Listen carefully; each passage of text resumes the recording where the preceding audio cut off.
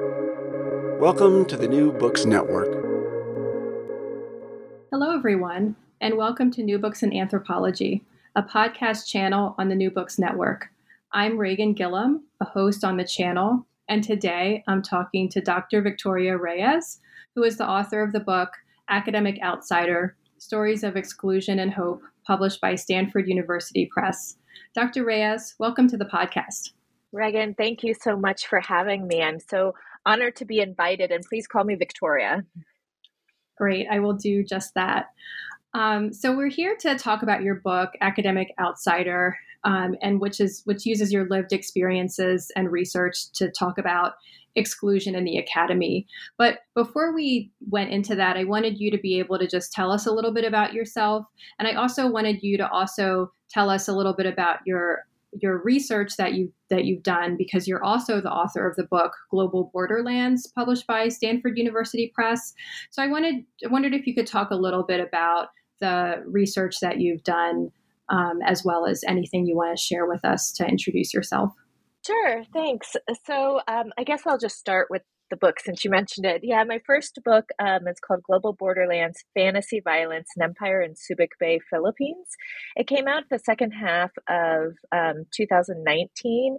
And so sometimes I forget that it was also like the publicity for it was impacted by COVID just because it was right beforehand. But here I really draw on ethnography, archives, interviews, legal documents to really study Subic Bay, Philippines as a particular kind of place, right? I'm really interested in legally plural and legally ambiguous places like military bases, tourist resorts, colonial trading forts, special economic zones, international branch campuses, right, where these laws are legal and plural. And in the book, I document and talk about and theorize how this affects all aspects of life, right? Not just, for example, laws, although I go into that. And I use Subic Bay was a home of a former U.S. Subic Bay Naval Base in the Philippines. The U.S. military withdrew in 1992. It became a special economic zone. And here in each chapter, I really do this comparison between the military base and the Freeport zone in matters of law and jurisdiction in terms of money and authority, right? Kind of trade and who has access, who controls air, space. I'm really interested in taxes, although not a lot of people are, through two criminal cases of U.S. servicemen who, content warning for listeners, who commit sexual violence against Filipino women, talk about kind of romance between foreigners and Filipino women, and as well as kind of children, how they play a role in these legally ambiguous places and working consumption. And so it's a book that kind of touches upon a lot of work, and it's really about this particular kind of place and how it's a place made up of several social worlds and the ways in which legal ambiguity plays a role, and thinking about sovereignty and how that shapes intimate relations as well as consumption patterns. In terms of me, we'll probably get through this in some of the questions, since Academic Outsider is a personal story. It's about me. My mom was 15 when she had me. Mom and my family, my maternal family is from the Philippines. My grandma came over to the U.S. through marriage to a U.S. serviceman. She left my mom in the Philippines until she was about 7 and brought her over. And my mom had me when she was 15 years old. So my grandma raised me, and I'm very lucky to have my grandma now help me raise my kids. And I have an 8-year-old and a 4-year-old. I'm a sociologist. I got a PhD in sociology, but I recently transferred to a gender and sexuality studies department. And I'm really excited, in part because I think that this book may find a better home, or at least maybe a better home or a better fit with interdisciplinary work, when disciplinary conventions would traditionally exclude it.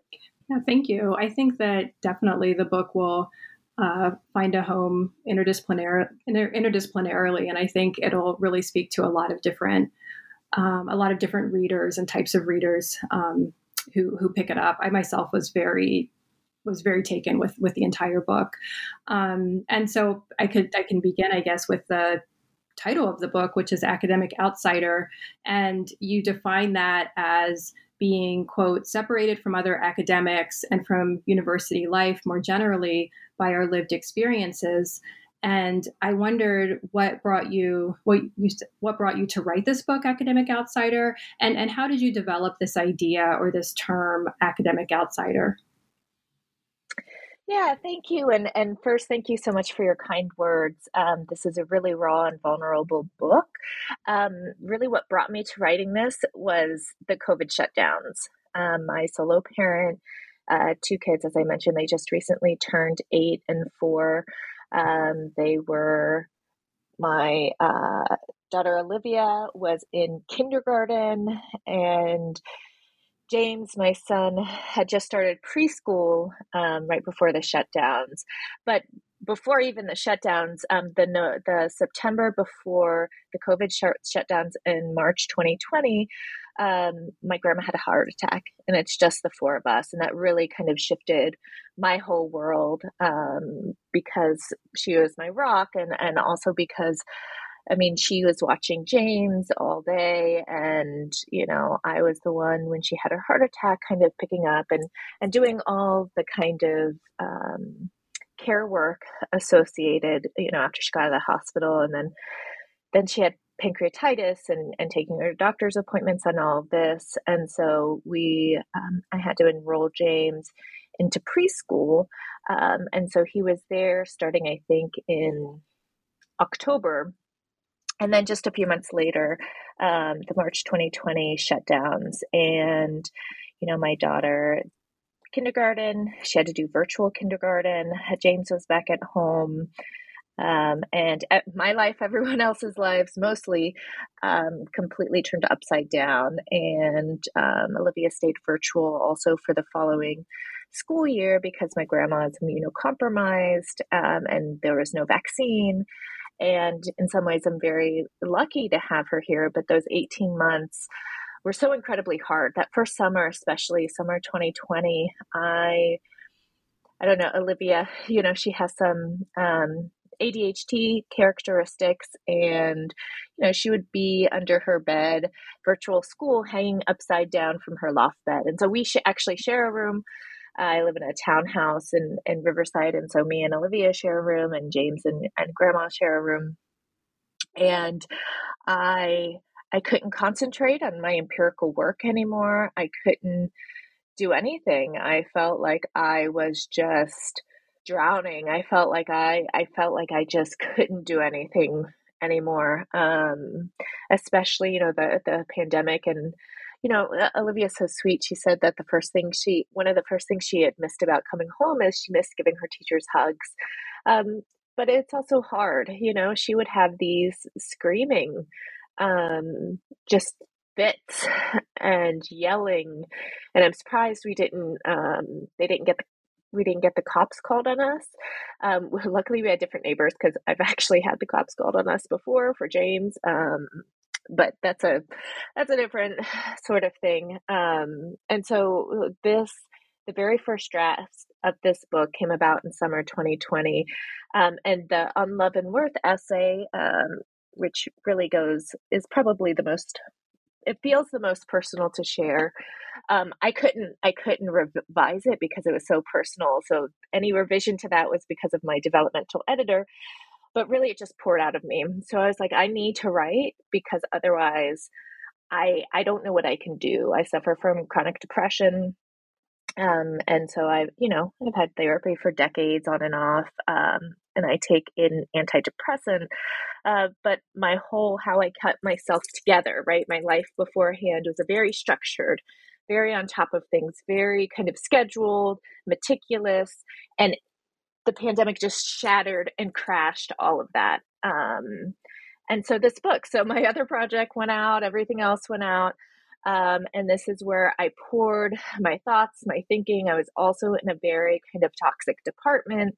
And some people were very understanding that I was a single mom of 2. Others weren't so understanding.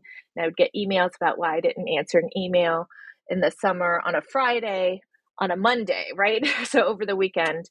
So this book is the result of that, right? The book is the result of me trying to come to terms and thinking and writing and getting all of these emotions and thoughts and working them out on paper. All right, that was a very long answer. And so your second part of that question was, how do you come to develop this term, right? So part of it is I've been reading a lot and really drawn to Black feminism. I'm not a Black woman, right? My family is from the Philippines, but Audre Lorde, Sister Outsider, was so incredibly spoke to me. It's not the first time I read the book in 2020, but you know how you read things over and over, or, you read things more than once, and each time or at different points in your life, they hit you in different ways, right? Like they speak to you in different ways. And that's what was happening. And I was just so inspired by kind of thinking about this as structural, right? Gendered racism, intersectionality, thinking about Kimberly Crenshaw, Patricia Hill Collins, and Patricia Hill Collins' work on Outsider Within, too, was really influential in thinking about the ways in which I experienced the academy. And so that's so Academic Outsider as the title, as a concept, is an homage to Audre Lorde. It's also, an homage to Patricia Hill Collins and Outsider Within. Mm-hmm.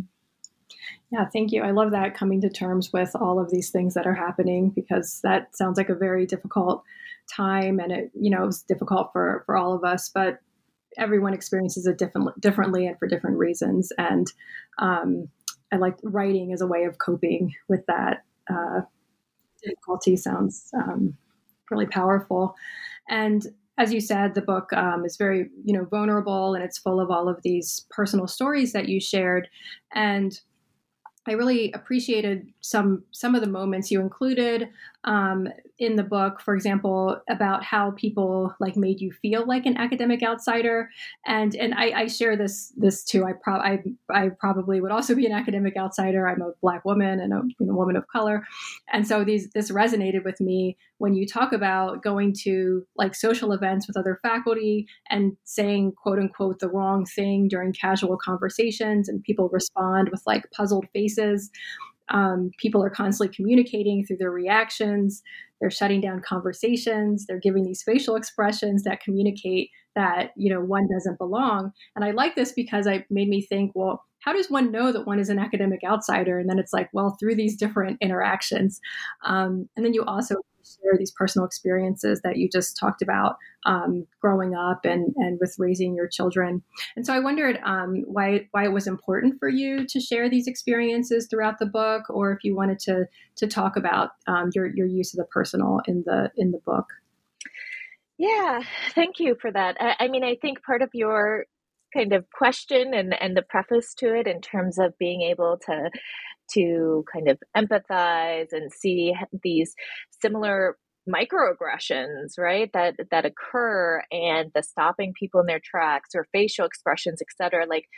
It's not unique to me. And part of why it's so important to share these experiences is because sometimes, so sorry, I also think very circularly. So this is why my answers are kind of not very linear. But in the former department I was in, I constantly felt like I was being gaslighted, right? Or that I was not living in the same reality as people who were in positions of power, as if I did not just hear what was being said, as if these conversations did not just happen. And part of it is again, the kind of interactions that I describe are not unique to me. I'm not the first one to be writing about it. There's a long history of women of color feminisms in particular about academic experiences. And so for me, it was a way to also just work out and share with the world, and again, getting it out of me, right? So processing through writing. I love to write. I actually love being an academic, right? I love writing, research. I love mentoring. I love teaching. I love service work, right? People tell me I shouldn't say that, but I do. I feel like I can make a difference. But what I don't like is how people are treated. I don't like how I've been treated. I don't like kind of the politics. And so, you know, it's important for me to share these experiences and I want to, but at the same time, to be honest, I'm terrified. I'm terrified. I want people to read this book and I'm simultaneously terrified. Because these are the kinds of things you're just not supposed to talk about, even though so many of us experience it, right? And so, and everything for me as an ethnographer, as sociology is similar to anthropology. For me, it's almost kind of odd to some people that the more specific you are, the more general you can be, right? So rooting kind of my experiences in very specific examples of what I'm talking about, people can see in those specific examples more clearly rather than in general terms. The other thing is that, I've really appreciated, and you might be asking this later, so I apologize. I really appreciate that there's been this long history of like these edited volumes that come out. The most recent comes to mind, and I really love it, is Black Feminist Sociology by Zakiya Luna and Whitney Pirtle. You have Presumed Incompetent, volumes 1 and 2. You have so many of these different volumes. And it felt like slices of people's lives, right? And I know people had so many more stories. So I wanted to build and kind of theoretically talk about how it impacted all parts of my life, right? The separation between the academic and the personal, just like the political and the personal, is false, right? What happens to me inside the university, inside the building, is the same things that happen to me outside. And so this division between academia and the world outside, there is no division, right? Feeling like an outsider in the world is also feeling like an outsider in academia. The other thing that I wanted to say, and sorry, I know this is a long answer, is part of this is, as we're going in 2020, 2021, now 2022, right? I would reading these advice columns, or I would read these reports, or read on Twitter all of the ways that we can kind of be even more efficient in time management, the ways we can reach out and we could do this and do that. And I was like, I'm at the end of, I can't do anything more, right? That it just wasn't about me. So in many cases, like just seeing, right, all of these things happening and then being told like it's up to me to fix it, or I'm just not having, good time management. It just broke me again, and it shattered me, and it kind of also brushed off or like made more weak my level of, I don't want to say being silent, because I am not silent even before the COVID pandemic. I speak out, and I get that from the women in my family, but I just would tolerate a lot more things, I think. And I just, in academia, and I think the pandemic has just kind of erased a lot of that ability to tolerate certain things. Mm-hmm. I know, absolutely. And no, I liked what you were saying about the advice columns as well. And I think you mentioned that in the book. And it there's this idea that, if people are just told what to do, then, then everything will be okay. But it's like, no, because that might help, but ultimately you run into these structural issues and the way in which the rules can be applied in different ways. That can really trip you up. And so as I was reading your book, I had some different, revelations for myself. And I've been in the, academy for quite, not the longest, obviously, in the world, but for quite some time.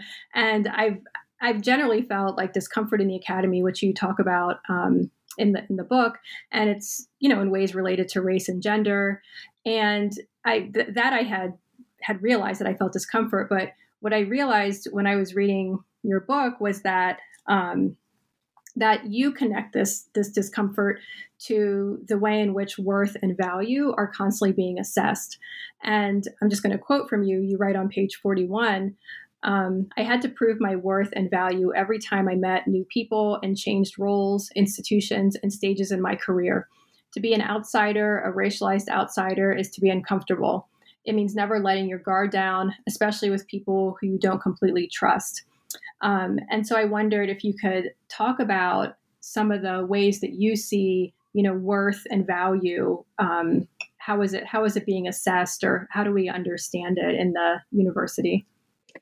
Yeah, thank you for this. I think, again, this was another one moment where kind of this separation between like my personal and my work.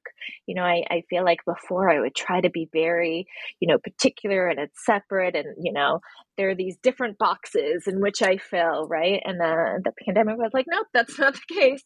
But I talk about in the book, and again, if I start like my voice going, then I start to tear up. Just FYI, I mean, I've shared some things on Facebook, and I like start crying when I read comments about like whatever. So again, this is very sensitive, but I talk about it in the book. It's not a secret anymore.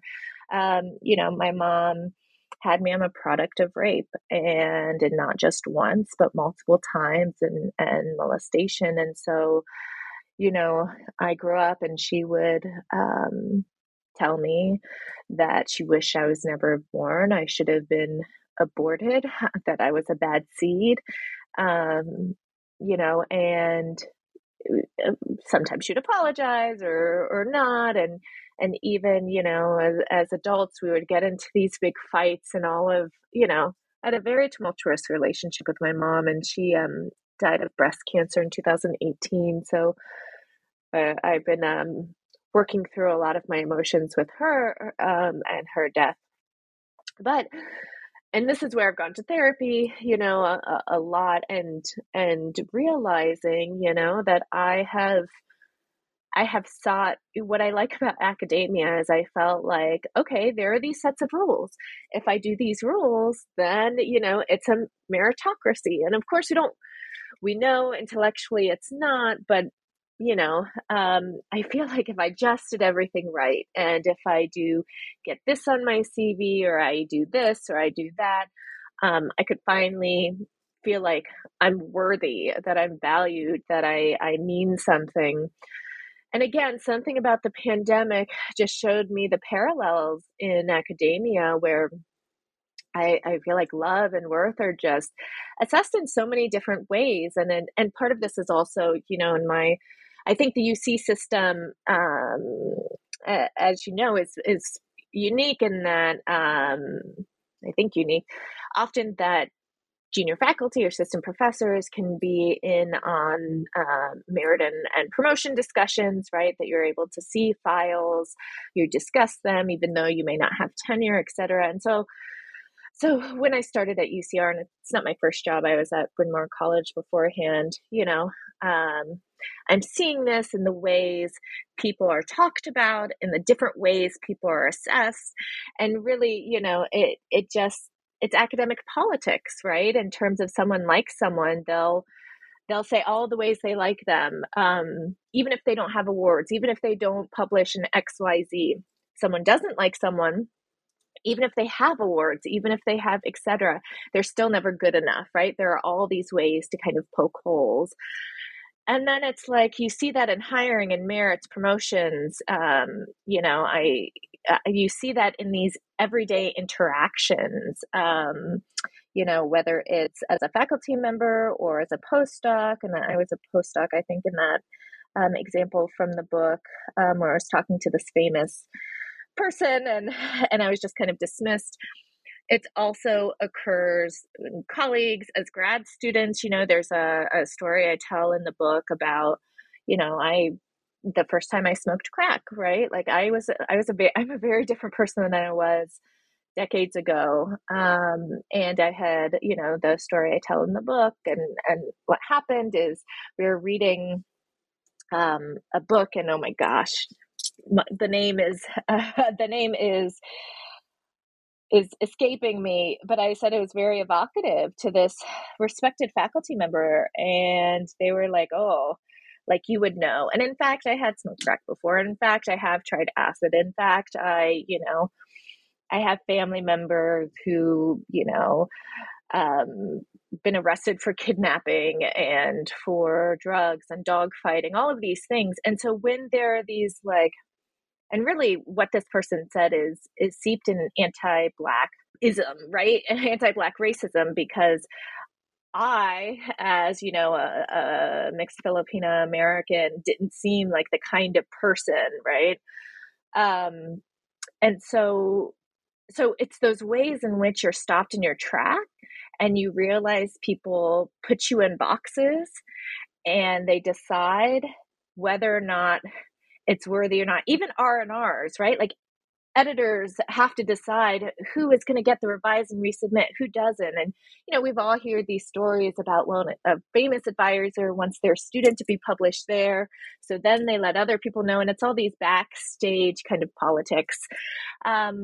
And so, but it also starts at admissions and how graduate student applications are evaluated. And when people's letter writers who are from top and prestigious programs are given more weight than letters writers who aren't, right? All of that is assessments of love, worth, and also are racialized and gendered in many ways. So it was just kind of me thinking about all of these things and coming out. And so I really think it's part of how we evaluate in all aspects of our work.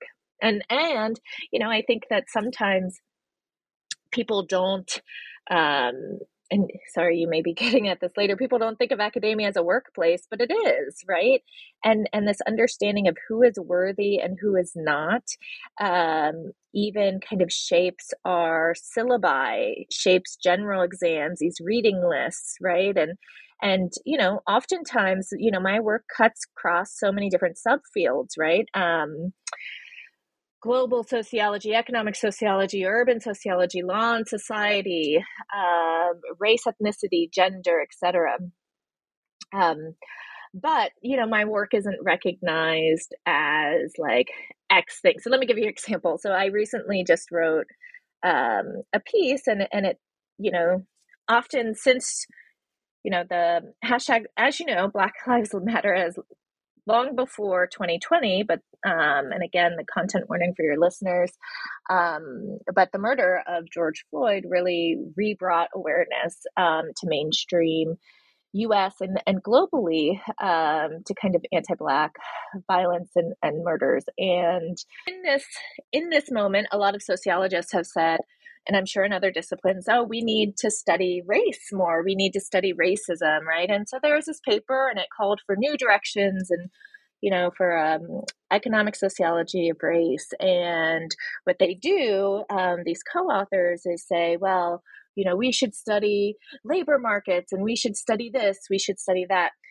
But that's not the case, right? That's another way of when we write and who we cite, citation politics are kind of conveyors of whose writings we value and who's not. Because in fact, tons of people, sociologists, but also non-sociologists, have written about race and economic life. And so I wrote this article that's published in Sociology Compass called For Du Boisian Economic Sociology, and say that if we really want to reckon with the racism in the discipline, what we need to do is actually go back before we can move forward. And we need to recognize people who we have excluded, and we need to read beyond elite journals, elite books to orient our arguments. Otherwise, you continue to erase, particularly scholars of color and many marginalized faculty who have long been writing about this, but because they aren't published in these top outlets, their writings aren't seen as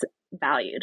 So anyway, so sorry, that was a long tangent about value and worth, but I really think that it's about everything, right? And how kind of academia is structured, especially since it's so structured around peer review. Mm-hmm.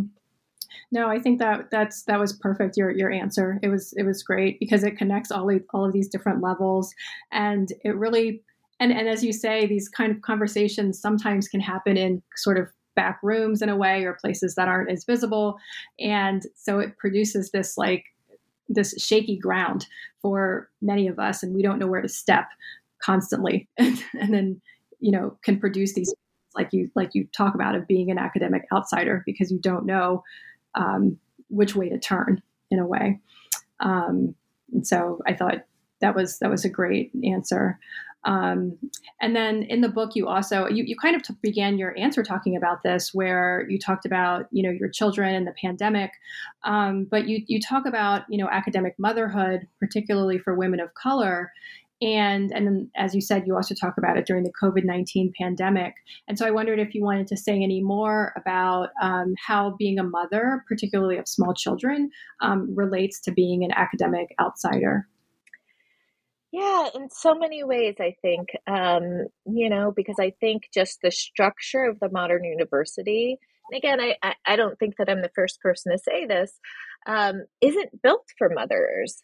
It's built for single white men or single or married white men who have wives, who take care of the house, who take care of children, who then do editing for them on their books and their articles. If you read acknowledgments, right, that's what you often see. And all of this kind of unrecognized, unpaid labor that goes on in a household. And I think that, being a mother kind of shapes it in all aspects, because one is you're supposed to get, parental leave if you qualify for FMLA, or, I'm lucky I technically started at UCR before I began on campus. I started and then took a postdoc somewhere else. And so by the time I was pregnant with my second child, I was able to qualify for UCR and kind of because they had like a year long, sorry, I'm blanking on the name, transitionary period, right? Before you could use it. And it's everything from scheduling courses, right? And thinking about, I'm a solo parent and my grandma can't drive. And so I'm the one who has to pick up and drop off my kids every day. And so I can't teach at 7. I can't have meetings at 6. I can't have meetings at 5. Two, kind of thinking about, I've had these Twitter exchanges where some people will be like, well, why don't you just, when you get asked to do a review or you asked to do an R&R, just drop everything and look at that. And I'm like, well, that's not so easy, right? Because women, particularly women of color, also have a lot of service requirements. Having kids, for one, taught me to be very efficient because you are responsible for so many things. And you can't just drop everything in order to kind of do emails or exchanges or go to conferences. Something I'm learning now. My kids are still young, but Olivia is going to be starting 3rd grade. And now I have to think about, I can't necessarily say yes to talks that I'm asked for, because last year, so she was back in person, she missed school. I used to take her when she was very young. I used to take her, James, and my grandma with me to conferences. So they would go to, New Orleans, Seattle, like wherever I went, I took them, and I just ate the cost of my credit card debt. I have a lot of credit card debt. But last year, and this is when I took her to Albuquerque for a conference. And then if I'm not here, my grandma doesn't drive. And then my grandma at that point was like, I don't really trust anyone else. She'll just stay home. So she didn't go to school when I was out of town. And then I get a letter from California, state of California, and Riverside Unified School District. Well, too many unexcused absences, you could pay a fine, et cetera, et cetera. And so now I'm like, oh, do I need to hire?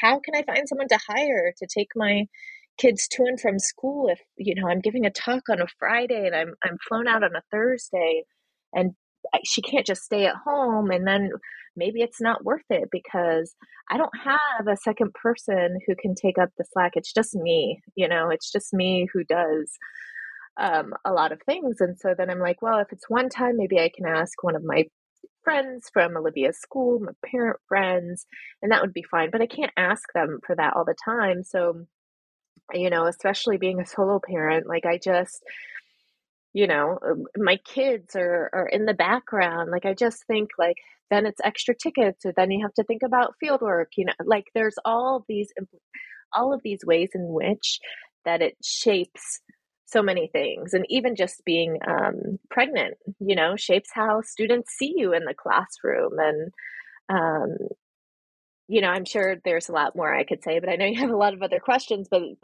that just came to mind because this is something I'm trying to work out now, because I was invited to give a talk in September, invited to give another talk somewhere in October, but I have to say no, in part because and especially if honorarium aren't very much, is it worth it to then try to figure out this care or not go to school?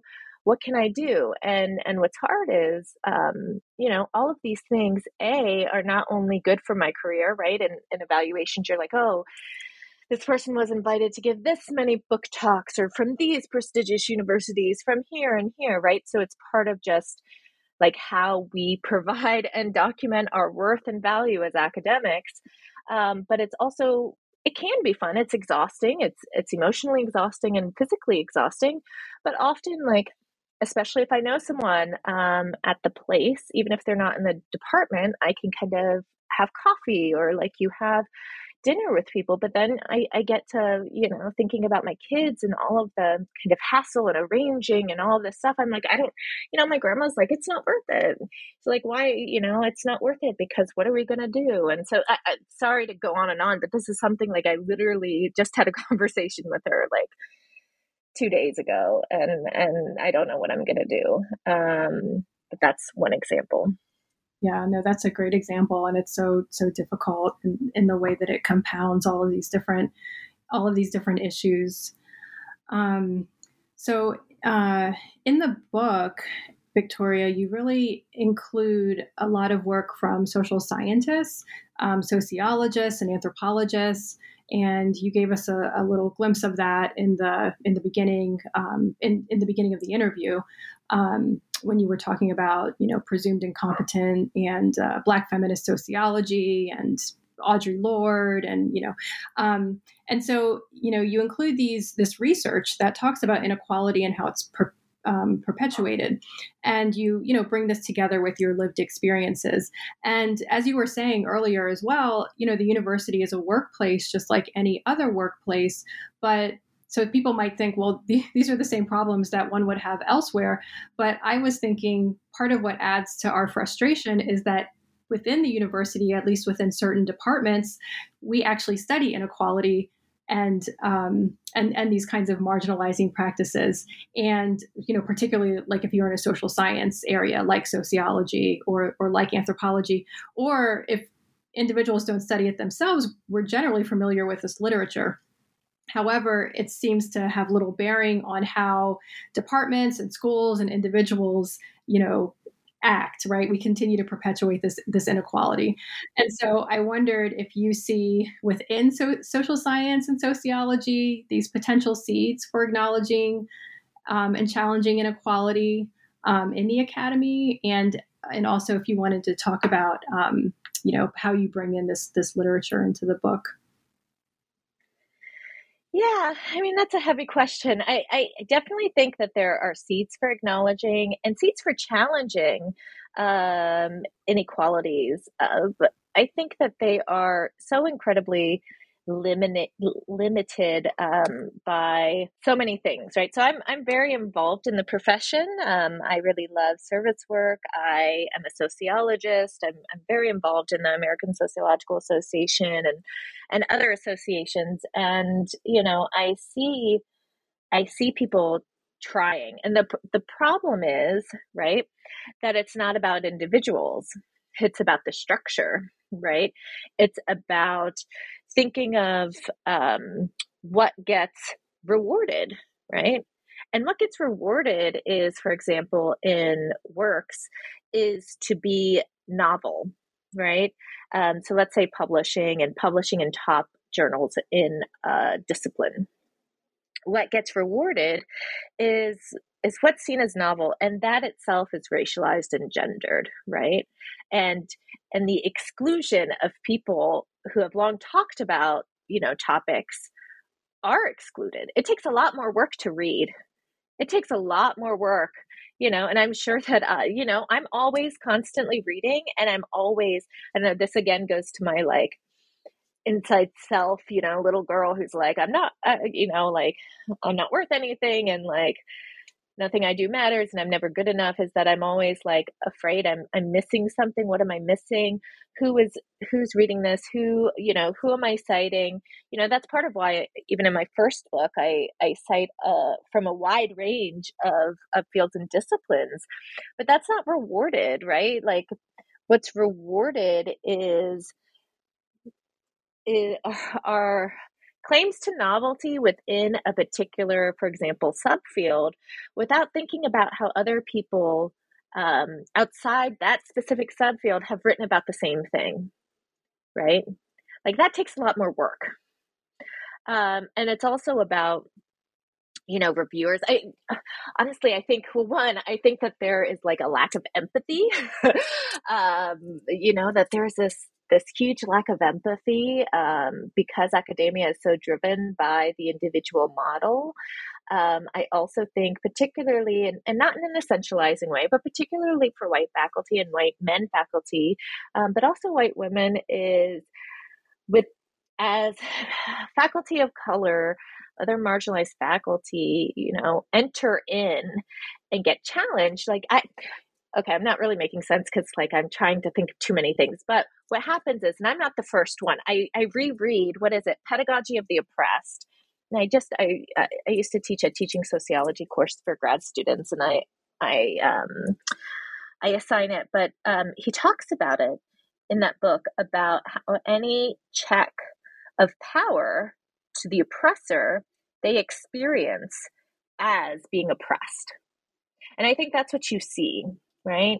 That's what you see in kind of these so-called debates of cultural, or debates of so-called culture wars, right?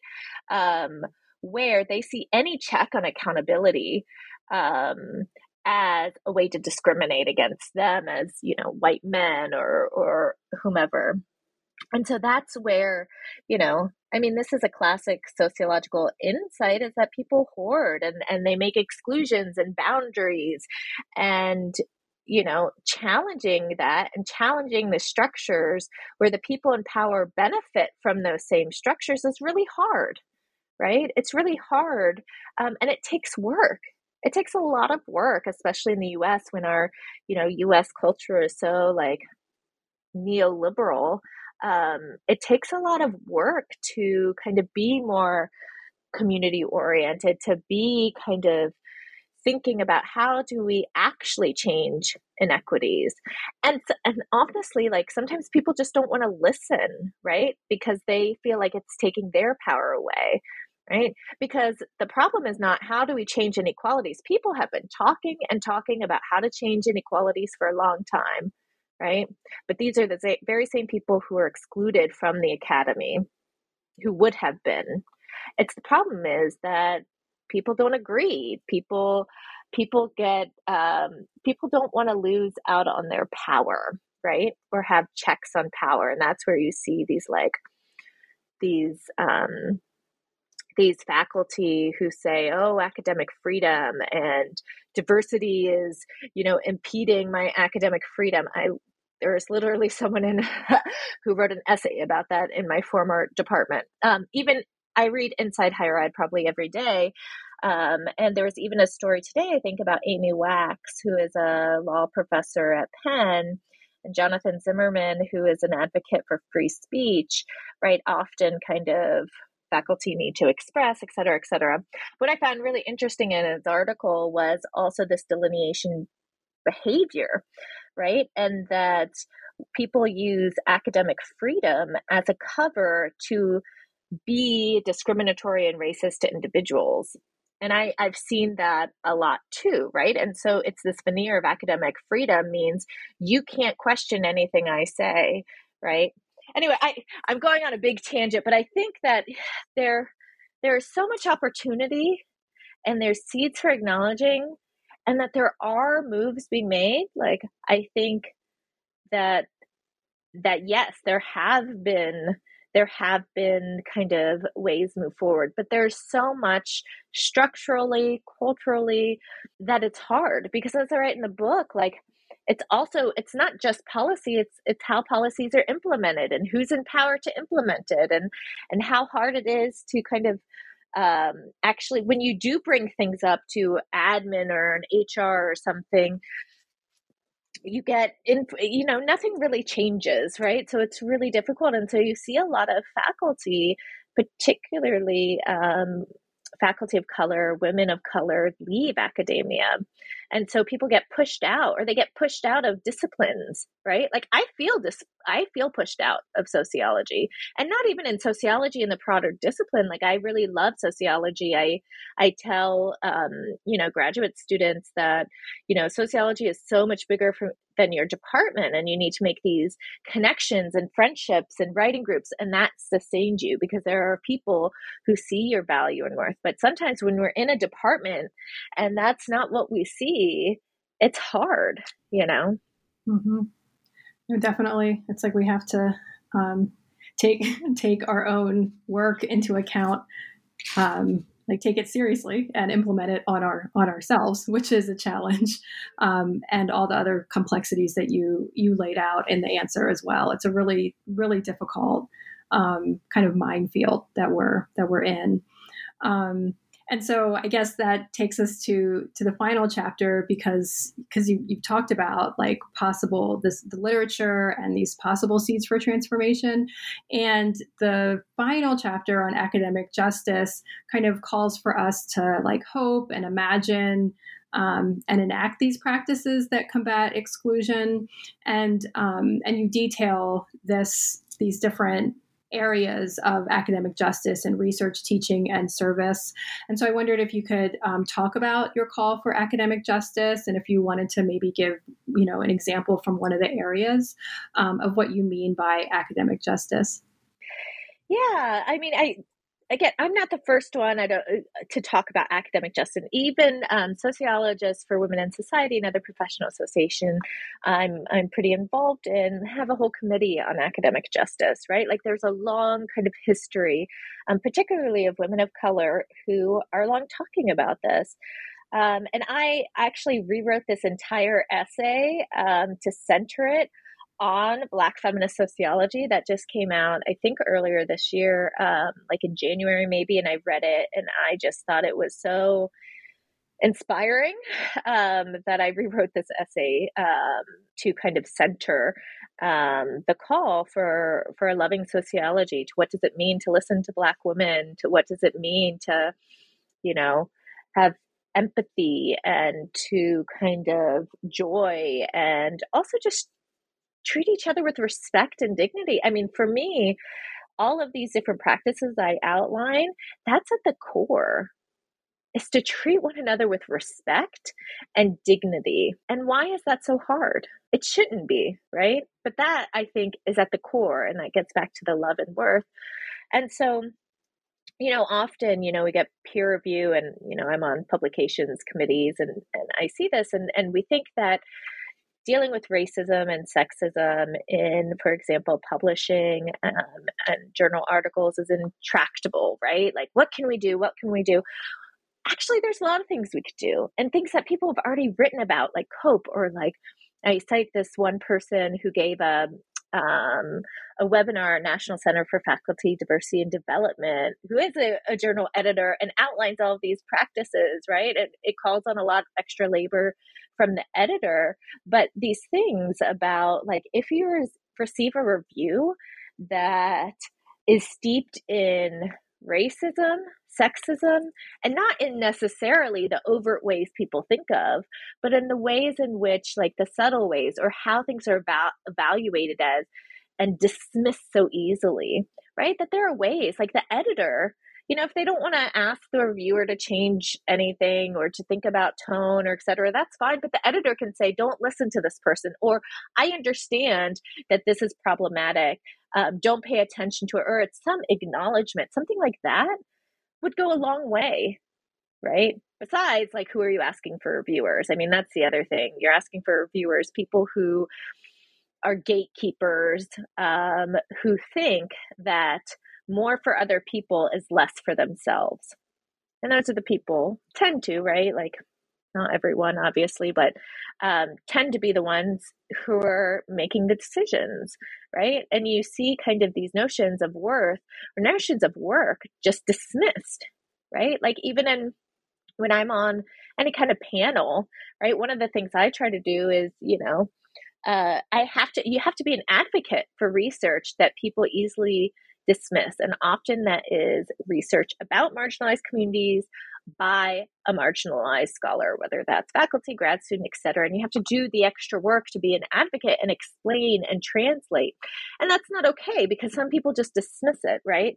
And I've had experiences in the review process, and so have other people. But there are different ways in which, like I said, the editor, peer reviewers often get to read other reviews too, and they can call it out, send a message to the editor that they thought this other one was really inappropriate. And it means having hard conversations. And, people, I think, have a lot of ego. And so they don't like to kind of, they get very defensive about, whether it's their reviews or et cetera. But in that paper I was talking about, I talk about we need to have intellectual humility, and that should be at the center, right? That we are infallible. I make mistakes. I have been called out, and how do we respond to this? And it's not about doubling down, being defensive. I think you probably know the term DARVO, which is, sorry, I always get this wrong, defense, attack, reverse, offender, victim. That's something that comes up in sexual harassment, sexual assault, etc. I think that comes up in instances of racism. Gendered racism and sexism is, again, these, like, when you explain why, for example, something is problematic, you get people to be defensive or they attack. And so anyway, but there are ways in which, right, like, the answers are out there. There are guidelines, and it's about having hard conversations, or it's about what kind of scholar do you want to be? What kind of editor? What kind of person? What kind of teacher? Right? Like, I think that we don't really get training on how to teach, but teaching is so important, and it's devalued. It's not just unvalued; it's devalued. But in fact, like, teaching enhances our research, I think, and our research should enhance our teaching. That we shouldn't dismiss or look down upon people who are invested in teaching, who work with undergraduates, right? Like, there's this hierarchy mindset that kind of diffuses all around academia, and that's where it's like a workplace, right? I think, getting back to what you said before about, we study inequality, or many of us, and so why do we perpetuate it? And we think that the university, our profession, should be exceptional, but they're not, right? There's lots of nonprofit organizations that, that are for gender equality or for anti-racist, and yet the structure of the organization perpetuates these kinds of things. And so I think that we really need to grapple with kind of how to do it. And it takes a lot of work, right? Like, it takes a lot more work to write a thoughtful review. But some people have said, oh, well, we should do away with the second R&R, or maybe we should just do away with the R&R, or something like that. And I'm like, the problem is not second R&Rs, right? The problem in kind of the review process is people, because I think getting rid of the developmental model will only further hurt marginalized people who don't have access to elite training how to publish things. That I think mentorship is an important part. And the problem is, like, reviewing doesn't count for anything. It doesn't count for anything, right? It doesn't count in our merits and promotions. And if it does, it's the quantity, not the quality. Same thing with mentoring. I mean, I talk about in this and in another chapter about how anything can be spun, right? It could be spun to praise one person and devalue the other, right? And that's where, calls for mentoring. Adia Harvey Wingfield has this amazing book called Flatlining, and it's about medical profession in hospitals and kind of racialized tasks that Black doctors and nurses take on. And one of the solutions is mentoring, right? We should have mentoring. We should formalize mentoring. I think that's great. I've also experienced where mentoring can be toxic, right? And I think you can see that in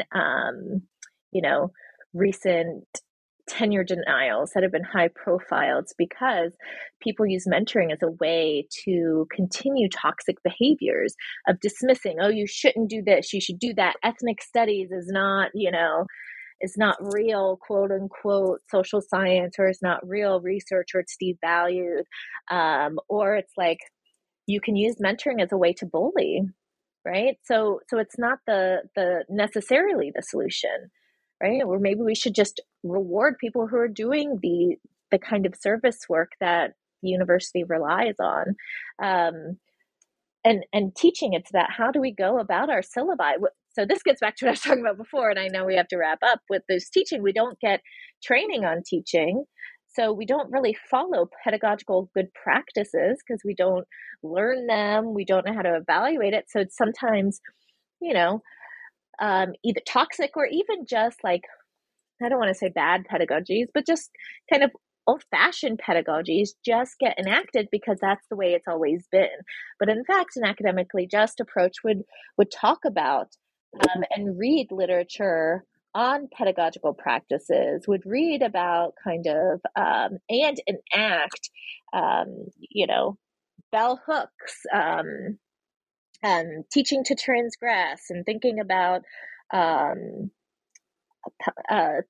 all of this work, even, what best teachers do, that they are kind of, there's this one thing where, in my teaching, I often allow students to revise and resubmit their assignments. And why do I do that? It's because they learn that way, right? You learn, you get feedback, and then revise. And that's also, it mimics the real world, quote unquote, and even our own workplace. We have a way in which we revise our work, and that's where you learn. So anyway, so those are some of the things, and service and paying people for service is one way. It's not the only way, but as someone who, as a solo parent, have to hustle for money, that always is helpful. So those are just a few of the ways. And it's also in how we just talk about people's work, how we approach our reviews, but also our working groups. The best working groups I have are mostly women of color, Black women. And guess what? We start off with each person, and we start off what we love about the work, right? The potential, the great things, right? And then our job, right? Our job, quote unquote. But what we want to do is, how can we help you make this piece shine even more? Maybe it's to get engaged in that. Maybe it's to engage that. But often people are taught that their purpose of reviewing, whether in, the classroom or whether in journal reviews or anyone else, is to poke holes and to tear down, right? Like that's the training many people received. I didn't. I had some good mentors at Princeton, Viviana Zelzer in particular, and some of her economic sociology classes enacted this pedagogy of care and looking for and highlighting the potential. And I valued from that, right? Like I've published in some top journals, and it's because I've had reviewers who saw the potential, right? And helped me. And that's how I was able to do that. And so I think like we need to approach people, even in our teaching and our service and in our research, holistically and with respect and dignity, right? With care, because we're all humans. I'm teaching just to kind of, and I'm teaching this summer for the first time 2 classes. One of them is Asian American women writing themselves, and it's great because I get to read a bunch of memoirs I haven't read before. But it's about just seeing people as human, right? and approaching one another with care instead of in competition, right? That's not the way forward.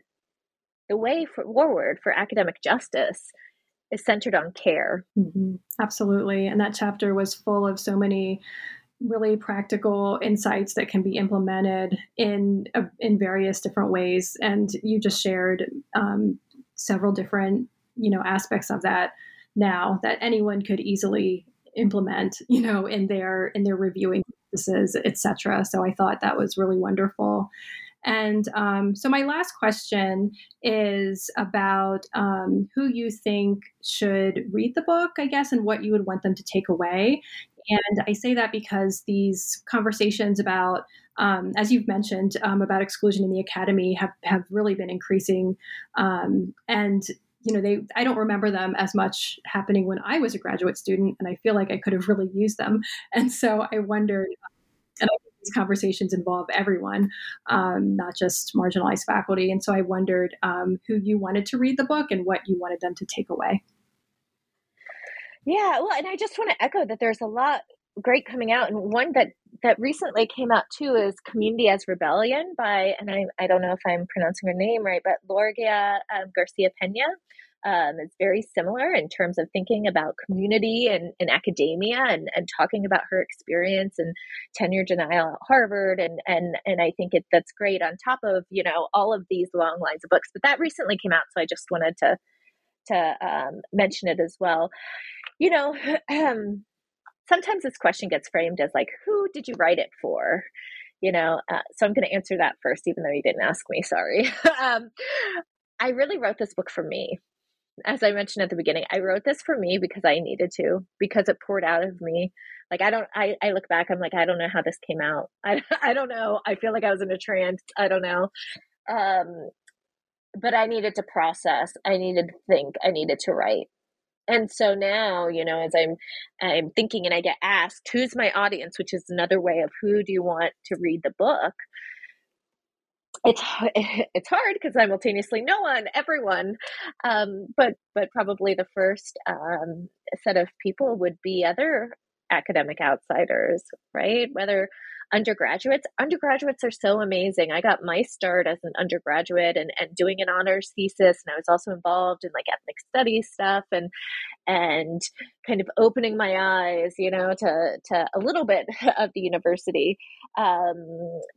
And how to become a more just world, because I actually think some of these practices is about academia, but it's about a workplace, right? It's about a workplace wherever you are, and treating one another with respect and dignity and care.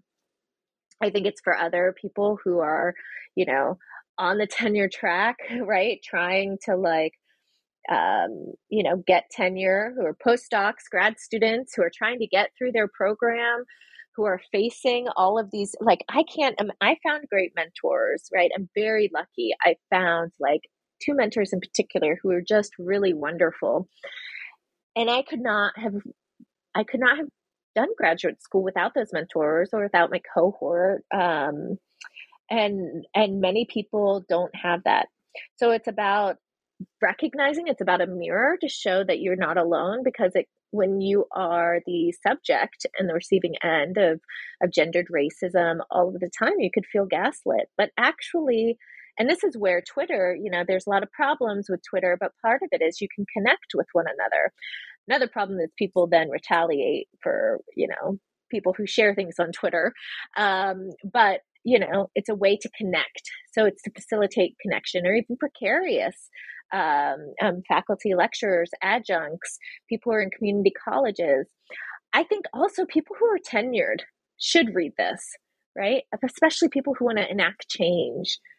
Because I think the longer you're in academia and the more you go up the ladder, you don't have to be, you can become increasingly distant from the challenges grad students face, both white graduate students and graduate students of color. And so it's like a reminder, because people, I think everyone can make changes, right? Grad students, undergrads, adjuncts are much more limited, tenure stream faculty, but tenure people are the ones who have the power And if they really want to change things, they can. I'll tell you who this book is not for. This book is not for those people who don't believe in microaggressions, who will just read it and dismiss it. They probably wouldn't read it anyway, right? So it's not for them. But I think, and I hope that anyone can take away, most people can take away, whether it's a mirror and feel validated, feel like you belong. You are here. You belong here. Your insights are good enough. Your insights, you are good enough, right? And we need you. And so that's what I would want people to take away. And also to not wait until you're in some mythical position where you think that you don't have any problems, right? To enact change. That actually there are ways we can enact change, and we can create communities starting now. We don't have to wait, right? We can be, I know this is kind of hokey or like cliche, be the change you want to see, but it is, right? Like who's around you, and drawing boundaries and making those and finding connections. I will tell you that I would not have survived this pandemic or anything without like the people in my life who aren't at the student institution. They are academics. Most of my life is academia, but they're the reason that I've been able to get here, right? And I'm so lucky and I'm so privileged. I've had people who are mentors, whether peers, those who are in positions before mine, those who are, more advanced than me, peers, all of them. And I think that we have to kind of create the communities we want to see and realize other people are already doing it, right? Realizing like it's not just you alone, and it's finding people who see your value and see your worth already and want to bring you in. Absolutely. Lean into those spaces where you are wanted and feel more comfortable. Absolutely. And I know that, with everything that you said and everything that you've written, people will go out and read the book and really get a lot from it. Absolutely.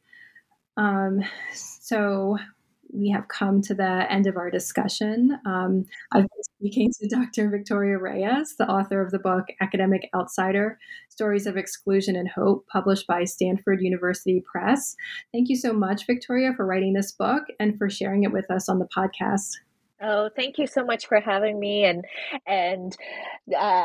talking with me and being very kind and patient with my tangents and sometimes losing the threads of my thought and having to find my way back. Oh, I've really enjoyed it.